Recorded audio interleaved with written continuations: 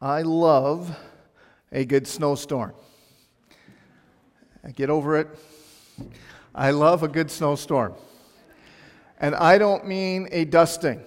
That's just kind of, a waste of time, right? Like if we're going to have winter, I want a good snowstorm. I mean, I want 30 centimeters of snow and a little bit of wind. Shut things down for a couple of days.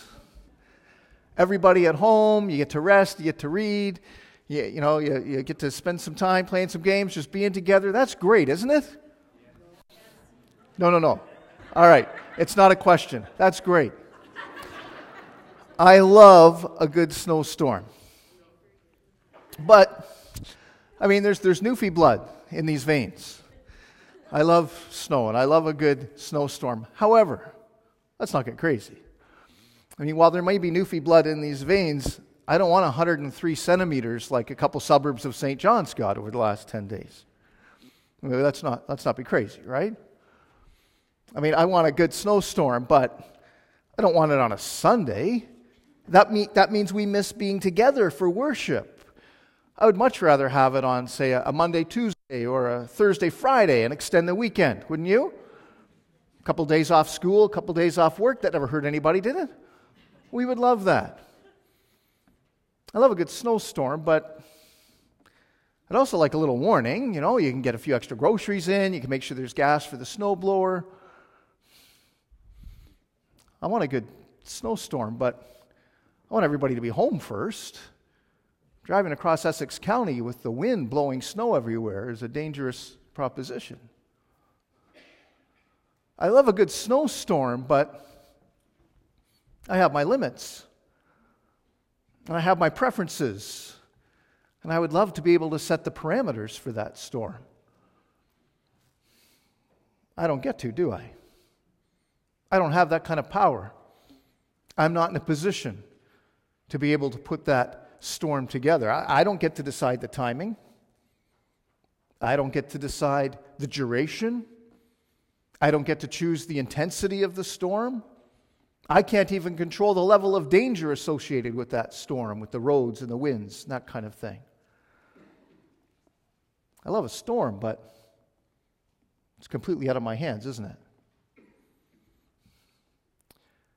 Many followers of Jesus say, I can hardly wait for Jesus to come back.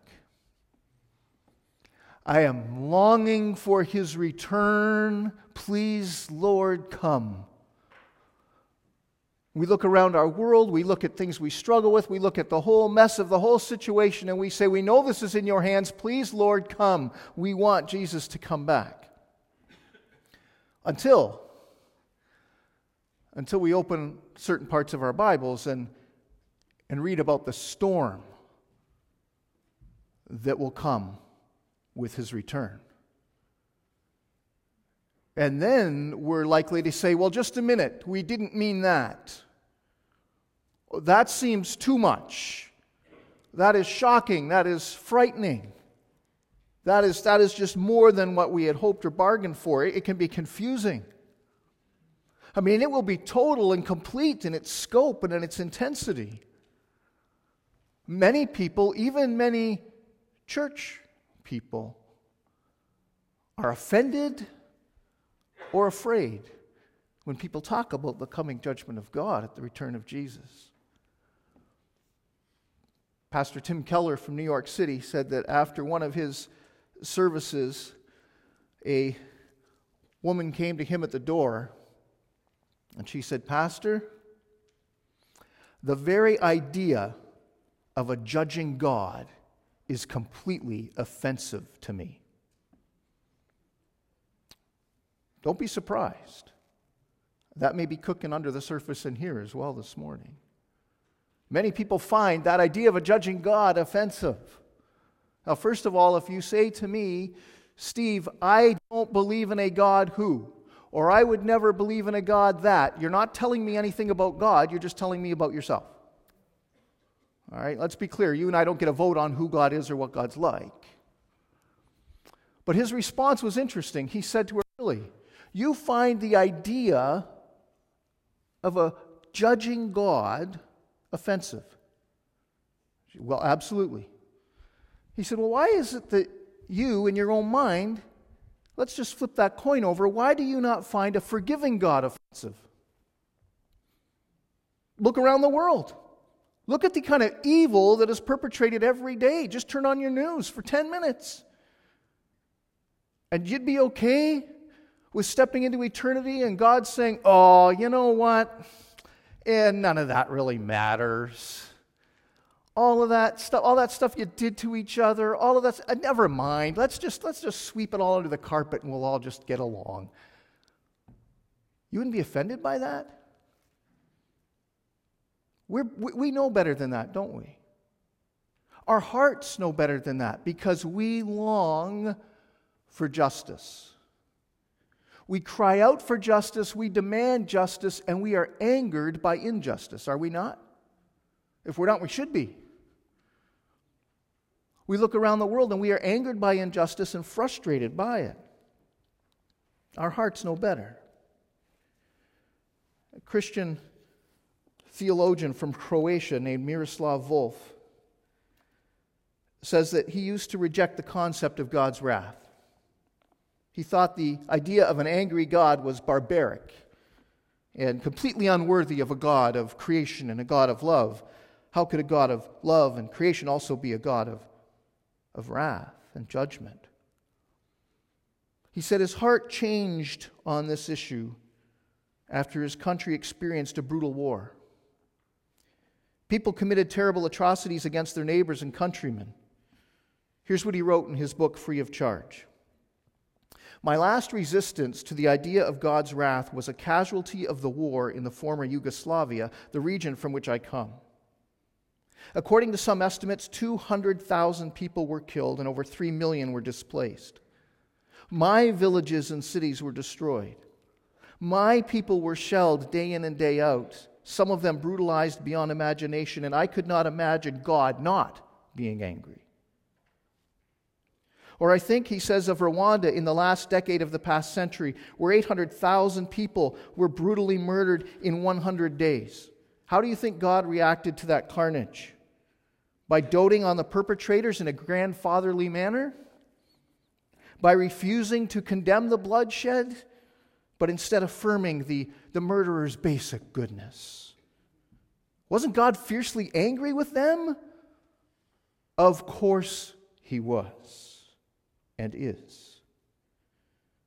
He says, though I used to complain about the indecency of the idea of God's wrath, the more I mature, the more I study the Bible, and the more I see the world around me, the more I think that I would probably rebel against a God who isn't wrathful at the presence and impact of rebellion, sin, and evil in the world around us. We demand justice. We long for justice. The problem is we usually look for justice for them, whoever they may be. We see a news story, we say, that person needs some justice. We want justice to prevail in this situation. And so we're unsatisfied here and now when we see the way it kind of falls down sometimes, and we see that justice can be ineffective, incomplete, and inconsistent here and now among us. Can't it? We find that frustrating. Why? Because they need justice. But then we ourselves are at times afraid of justice, and when it's aimed at us, we want mercy. Suddenly we're big on mercy when we're on the other end. And so at times people are afraid when we speak of God's judgment, because when we speak of God's judgment, we all stand guilty. We all stand before the throne of the Almighty, where there is no hiding our sin, no hiding our rebellion, and certainly no room for pointing of fingers and a self-righteous smugness at someone else as we stand before Him guilty ourselves. And so people can be offended or afraid and tend to neglect this necessary part of the process and the message. So my challenge to you this morning is this. If you are offended by the notion of the judgment of God, if you are afraid of the notion of the judgment of God, if you are bored by the notion of the judgment of God, or skeptical of the reality of the judgment of God, I urge you this morning to just take a deep breath and listen. And listen with your ears and your heart to God's Word. And do not miss what He has for us today. We continue this morning in our series in the book of Revelation, and we've seen that the focus of the book of Revelation is Jesus the Christ. He is the focus of the book. We've seen that the purpose of the book is to strengthen and encourage the church, His followers, living in difficult days in hostile environments. And we began last week to look at the fact that there are 4 keys to understanding the book of Revelation and life itself. 4 keys that we must wrap our heads and our hearts around. The first key we saw last week is the throne of God Himself. Cover to cover through the book of Revelation and in fact through the Scriptures. The throne of God is key number 1. But the second key we approach this morning is the key of the storm. The storm. Let's pray together as we come to the Word of God this morning. Father, we need your wisdom. We need your Spirit to speak through your Word into our hearts and our lives today. Whatever our experiences or our expectations, whatever our ideas might be, would you just calm our hearts and our minds and steady us here now? Would you protect us from distraction, and would you focus us together on what you have for each of us today and what you have for all of us as a church family as we listen and surrender to your word here today. Speak clearly. Help us to hear. And would you draw the impact and the response from each of us and together from all of us that would accomplish your purposes and bring the most honor and glory to you. And we ask it in the name of Jesus. Amen. As you turn to Revelation chapter 11,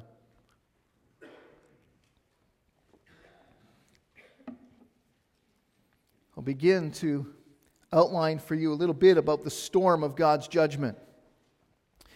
Revelation chapters 6 to 20, we're going to cover this morning. And we're going to do it this way. We're simply going to remind you that Revelations chapter 6 to 20 outline for us a series of waves of God's judgment that come upon the earth. There are 3 distinct waves of judgment that come. The first is called the seals, the seal judgments. We find those in Revelation chapter 6 and chapter 8. These seals are the wax seals, the official royal seals on the large scroll in the throne room of God. The scroll that contains the judgment of God. The scroll where no one else was found who was worthy to open the scroll until the Lamb appeared. Jesus himself, the one who had been slain, the one who rescued for God, a people for his name. And the Lamb is presented in Revelation chapter 5 with the scroll, and he takes his finger, and as he starts in chapter 6 to just slice through each successive seal, undoing these seals to open the scroll of God's judgments upon creation, with the breaking of each seal, judgment erupts.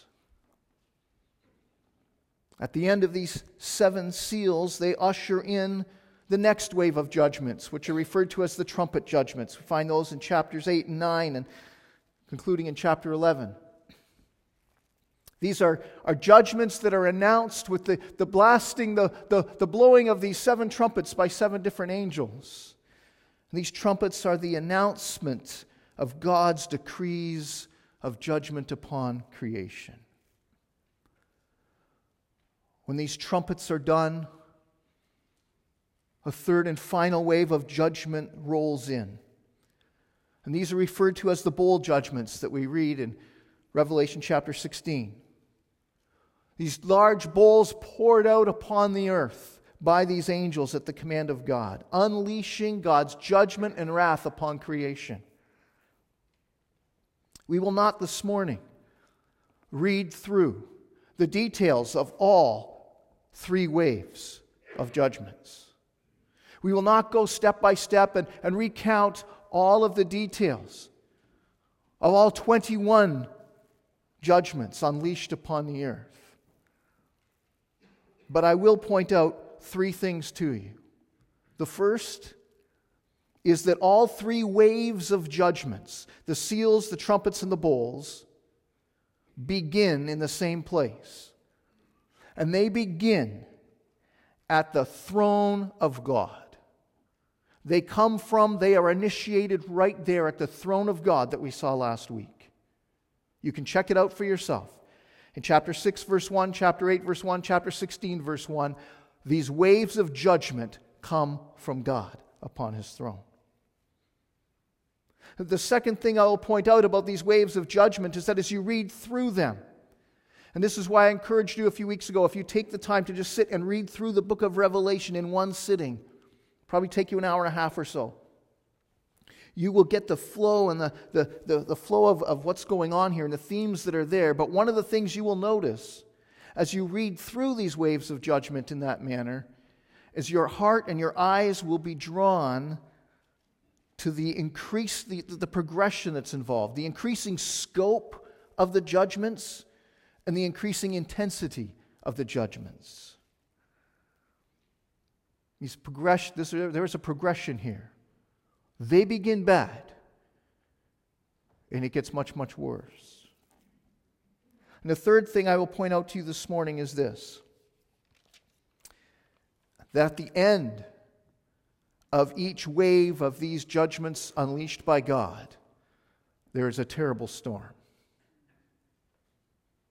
Revelation chapter 8, verse 5, at the conclusion of the 7th seal, we read, "Then the angel took the censer and filled it with fire from the altar and threw it on the earth, and there were peals of thunder, rumblings, flashes of lightning, and an earthquake."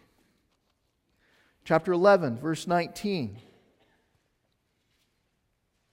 The end of the 7th trumpet says there were flashes of lightning, rumblings, peals of thunder, an earthquake, and heavy hail.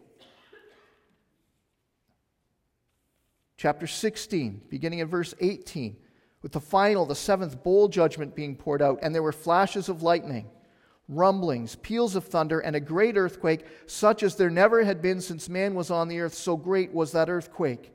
The great city was split into 3 parts, and the cities of the nations fell, and God remembered Babylon the Great to make her drain the cup of the wine of the fury of His wrath.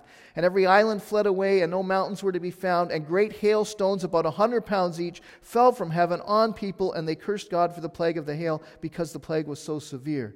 Each of these waves of judgments ends with an intensifying storm as God unleashes judgment upon the earth.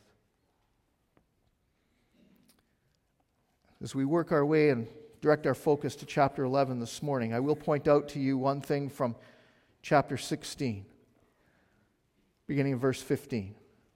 I want to just briefly demonstrate to us something about the storm of God's judgment. Chapter 16, verse 15. This is during the 6th seal, the first wave of judgment. Verse 15 says, "Then the kings of the earth, and the great ones, and the generals, and the rich, and the powerful, and everyone, slave and free, hid themselves in the caves and among the rocks of the mountains, calling to the mountains and rocks, 'Fall on us and hide us from the face of Him who is seated on the throne and from the wrath of the Lamb, for the great day of their wrath has come, and who can stand?'" I just want to point out to you the horror of the judgment of God as it is unleashed upon creation.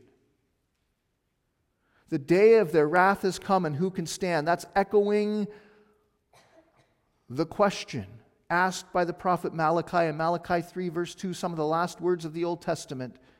He will come. He will come. But who can endure the day of His coming, and who can stand when He appears? That is the question. God's judgment will be intense and universal and unending. It will include economic, environmental, social, and physical chaos, pain, and devastation, unlike anything that we have seen. Chapter 8, verse 1 tells us, "When the Lamb opened the 7th seal, there was silence in heaven for about half an hour. This is not some kind of intermission. This is everything in heaven itself screeching to a halt. And this silence of awe over what has been and over what is about to be.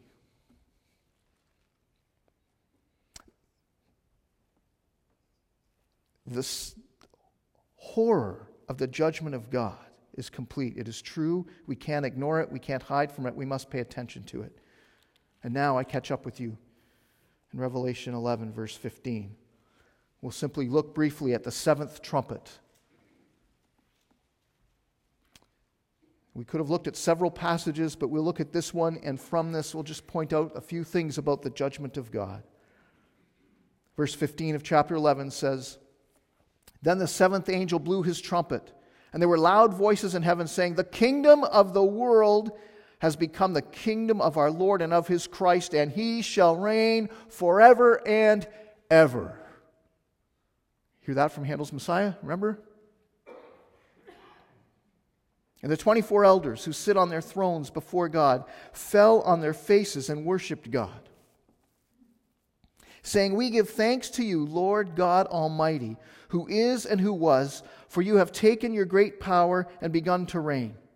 Well, the nations raged, but your wrath came, and the time for the dead to be judged, and for rewarding your servants, the prophets and saints, and those who fear your name, both small and great, and for destroying the destroyers of the earth.' Then God's temple in heaven was opened, and the ark of his covenant was seen within his temple. There were flashes of lightning, rumblings, peals of thunder, an earthquake, and heavy hail." Simply point out this morning that the judgment of God, this storm of his judgment, will be final. And when Jesus comes to rule and to reign, he shall reign how long? Forever and ever. Those are interesting words. Do you know what they mean?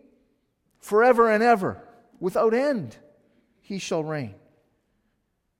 We're also told later in chapter 14, verse 11, that the torment, the punishment of those that receive his judgment goes on just as long, forever and ever. His judgment is final. There will be no appeal. Oh, there will be anger. There will be rebellion and hatred and fear, but there'll be no appeal. There will be the silence of awe and of assent. There will be the songs of worship and surrender, but there will be no appeal. His judgment will be final. His judgment is right. His judgment is right. Chapter 15 tells us this. They sing, verse 3, they sing the song of Moses, the servant of God, and the song of the Lamb, saying this: "Great and amazing are your deeds, O Lord God the Almighty. Just and true are your ways, O King of the nations.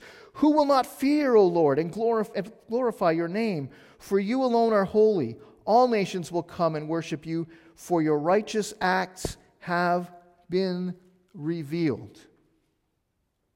Your righteous acts have been revealed. Look at chapter 16, verse 5. "I heard an angel in charge of the waters saying," this is during the bowl judgments, "Just are you, O Holy One, who is and who was, for you brought these judgments. Just are you for bringing these judgments. For they have shed the blood of saints and prophets, and you have given them blood to drink. It is what they deserve. And I heard the altar saying, Yes, Lord God the Almighty, true and just are your judgments." The judgment of God will be final, and the judgment of God is right. Here there are times where we hear about and read judgments that are pronounced and given.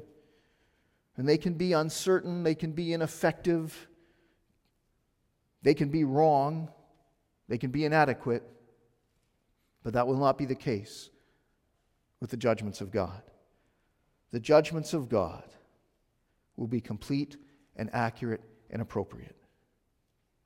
God, who knows all, every sin, by every person, in every place, at every time, God who is perfect, perfect in his character, God who is holy, who is eternal, who himself is truth and the standard of what is right and wrong. He who is all wise and just will judge with absolute clarity and precision. The judgment of God is certain. No power can prevent it, avoid it, or delay it. It will include things like famine and plagues and animals and sun and moon and stars. God's call for judgment will not go unanswered. Simply remind us this morning that the book of Revelation, as you read through it, cover to cover, reminds us that the second key we have to understand, if we're going to understand this book and understand life itself, is that there is a storm coming. The storm of God's judgment. That leads us this morning to the question, how do we face such a storm? How do we face such a storm? Whenever hurricane warnings go out in the U.S., are you ever interested by all the varied responses that are given? Hurricane warnings are given, and there are people who rush to the beach to ride the waves of the storm. There are people who rush to the beach with their cameras to record the intensity of the storm because it's neat, it's entertaining, it's interesting to look at. There are people who rush into the storm with their gadgets and their computers to measure and describe in detail and to examine and research the details of the storm. There are also people, when the hurricane warnings go out, who board up their houses and then stock up their houses and then defy the authorities and the warnings and the storm itself and say, "Bring it on. I can take it." Many of whom never live to regret it. But there's another group when the storm warnings are given. These are the wise people. These are the ones who live, say, in Miami. And when the hurricane's coming, what do? They listen to the warnings. They put the kids in the car, and they drive inland and north. They hear the warnings, and they heed the warnings. They take action. That puts them in the best position to face the storm. Turn with me to Matthew chapter 7, if you will. Revelation is not the only place Jesus speaks of the storm of judgment. He also speaks of this very thing in Matthew chapter 7.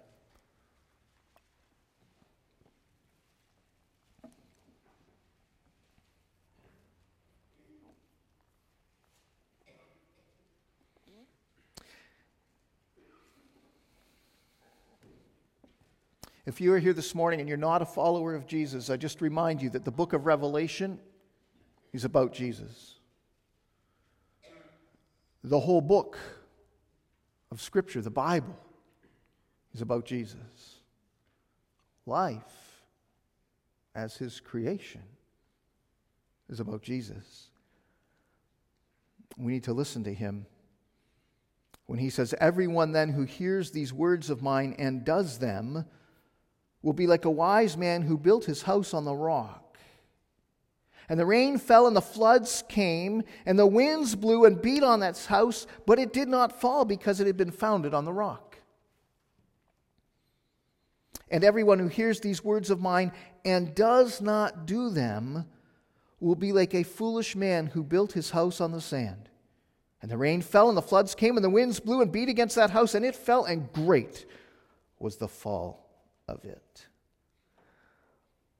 I urge you this morning, if you're here today and you're not a follower of Jesus, the only way you can prepare to face the storm, the sure and certain promised storm of God's judgment that will come on the day of His timing, His choosing, the only way is to listen to Jesus and prepare now.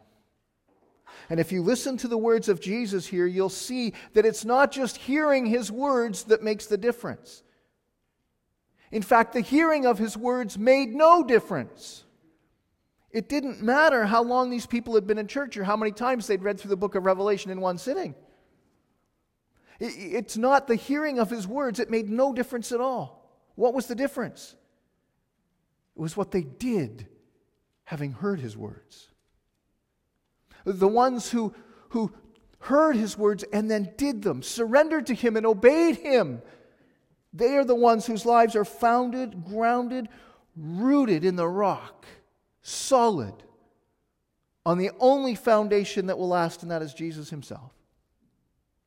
But the ones who heard his words and then just carried on doing their own thing, building their own life their own way, they thought they were fine because they'd listened to the words.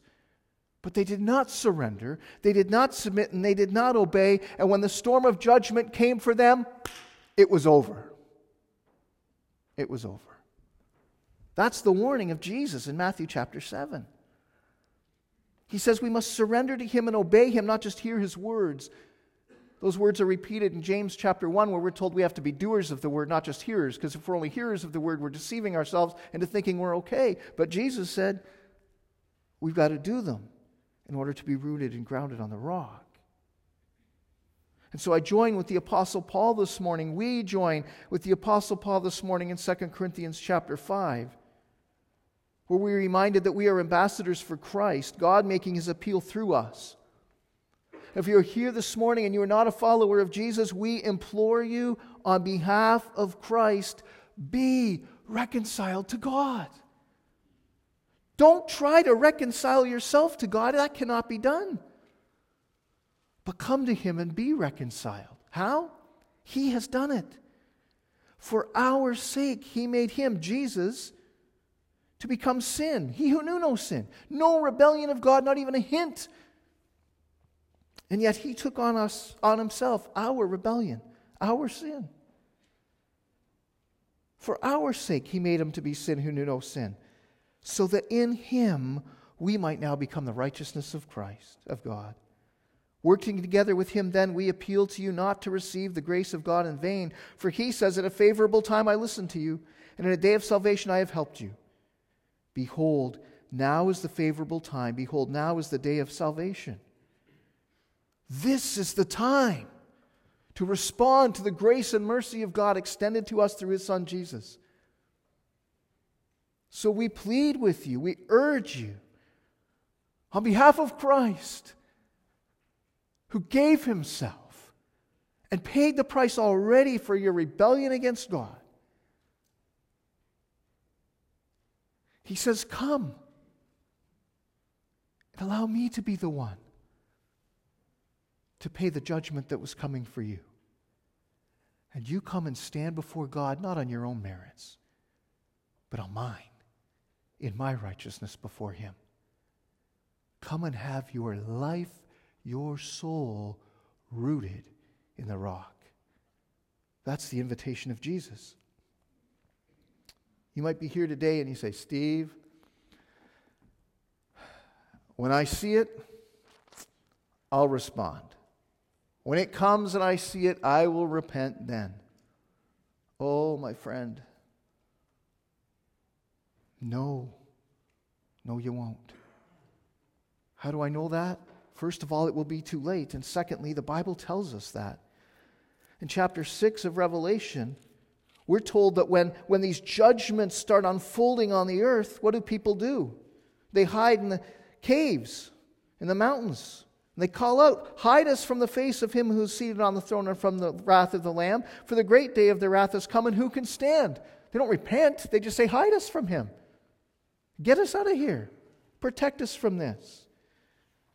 Revelation chapter 9, verse 20 tells us the rest of mankind who were not killed by these plagues did not repent of the works of their hands, nor give up worshiping demons and idols of gold and silver and bronze and stone and wood, which cannot see or hear or walk. Nor did they repent of their murders or their sorceries or their sexual immorality or their thefts. Even though the judgments of God are unfolding upon them, there's no repentance.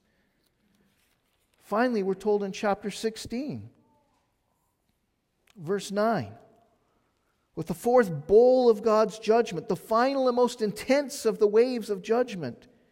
When the fourth bowl is poured out, what happens? They were scorched by the fierce heat, and they cursed the name of God who had power over these plagues. They did not repent and give him glory. Shortly after that, the fifth angel poured out his bowl on the throne of the beast, and its kingdom was plunged into darkness, and people gnawed their tongues in anguish and cursed the God of heaven for their pain and their sores. They did not repent of their deeds. You cannot say, I'll repent when it comes. It will be too late, and your hard, rebellious heart will implode in intensified rebellion against God. Maybe you say, Steve, you're just trying to control me and stop my fun. No, I'm not. This isn't about me. This is about you and the day that each of us stands before God himself. This is about you and each of us when Jesus returns and brings this storm of judgment with him. That's what this is about. British evangelist Rico Tice tells the story of traveling to Australia, visiting a friend there. And this friend in Australia was touring him around and showing him all these different places. And he was loving soaking up Australia. And he said he took him to a beach on Botany Bay. And he said, here we were at this beach on Botany Bay in Australia. And he said, I said to myself, Rico, you're going for a swim. And he said, I left my friend and I started walking towards the water and I'm peeling off my shirt. He said, my friend ran over and said, Rico, what are you doing? He said, I looked at him and said, we're here at Botany Bay. I'm going for a swim. He said, well, what about these signs behind you? And he said, I turned and I looked at these signs that I hadn't really seen before. And they were spread out all over the place. And he said they only had 2 words. Danger. Sharks. He says, with all the confidence of an Englishman abroad, I said, don't be ridiculous, I'll be fine. And his friend grabbed his shoulders and looked him in the eye and said, listen, mate, 200 Australians have died in shark attacks. You've got to decide whether those shark signs are there to save you or to ruin your fun. You're of age, you decide. And his friend started walking down the beach. Enrico said, I had looked into my friend's eyes. I heard what he said. I looked back at the signs and I put on my shirt as I ran to catch up. I did not go for a swim, he said. He goes on to write, many of the words about hell and judgment in the Bible are straight from the lips of Jesus. And people hate that and they say, see, God is just angry and hates us. No. These words are a loving warning to us.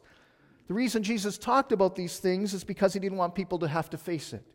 The reason Jesus died was so that people wouldn't have to go there. The only way to get to hell is to trample over the cross of Jesus.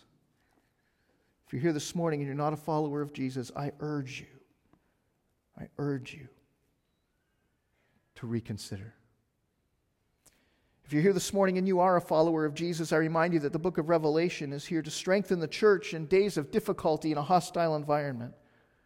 And as we read through, yes, even these chapters on the judgments of God, they should bring peace and comfort and assurance to us. First and foremost, because we are reminded, as we saw last week with the throne, that God is in control. God is in control. Secondly, we read in chapter 6, verse 11, that those of his people who are martyred, who are killed for following Jesus, will be avenged and vindicated one day. We can also be encouraged because as we read in chapter 8, verse 3 and 4, another angel came. This is with the 7th seal. Another angel came and stood at the altar with a golden censer, and he was given much incense to offer with the prayers of all the saints. on the golden altar before the throne. And the smoke of the incense with the prayers of the saints rose before God from the hand of the angel.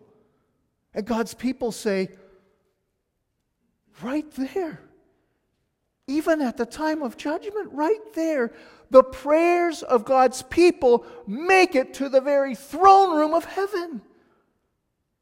Be encouraged. Be encouraged. There is also a level of protection at times. In chapter 9, verse 4, with the fifth trumpet, they were told, these beasts that were sent out, they were told not to harm the grass of the earth or any green plant or any tree, but only those people who do not have the seal of God on their foreheads. There is a time during these judgments where God's people are given a measure of protection at times through it. And yet even then, chapter 13, verse 9 and 10 tell us this. As Satan gives his power to this beast, this man who will come and he will seek to destroy anything and everything holy and righteous and to do with Jesus. He says, if anyone has an ear. Oh, by the way, let's back up.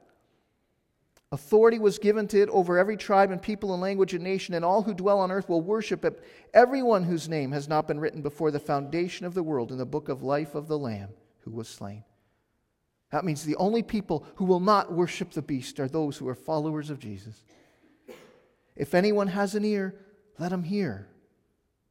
If anyone is to be taken captive, to captivity he goes. If anyone is to be slain with the sword he must be slain. Here is a call for the endurance and faith of the saints. Whatever is to come, whatever we're called to endure, what does he say? With white knuckles and focused hearts, we cling to the Lamb, Jesus our Savior. We come to him, and we even as we read through all of this, we find peace and comfort and assurance because God is in control and he is here to help, and the ultimate rescue of his people will take place, and he can be trusted. And so we cling to him and trust him. Amen? And I end this morning where I did last week, I think. 2 Peter 3. But the day of the Lord will come like a thief. And then the heavens will pass away with a roar, and the heavenly bodies will be burned up and dissolved, and the earth and the works that are done on it will be exposed. Since all these things are thus to be dissolved, what sort of people ought you to be in lives of holiness and godliness, waiting for and hastening the coming of the day of God, because of which the heavens will be set on fire and dissolved, and the heavenly bodies will melt as they burn? But according to his promise, we are waiting for a new heavens and a new earth in which righteousness dwells.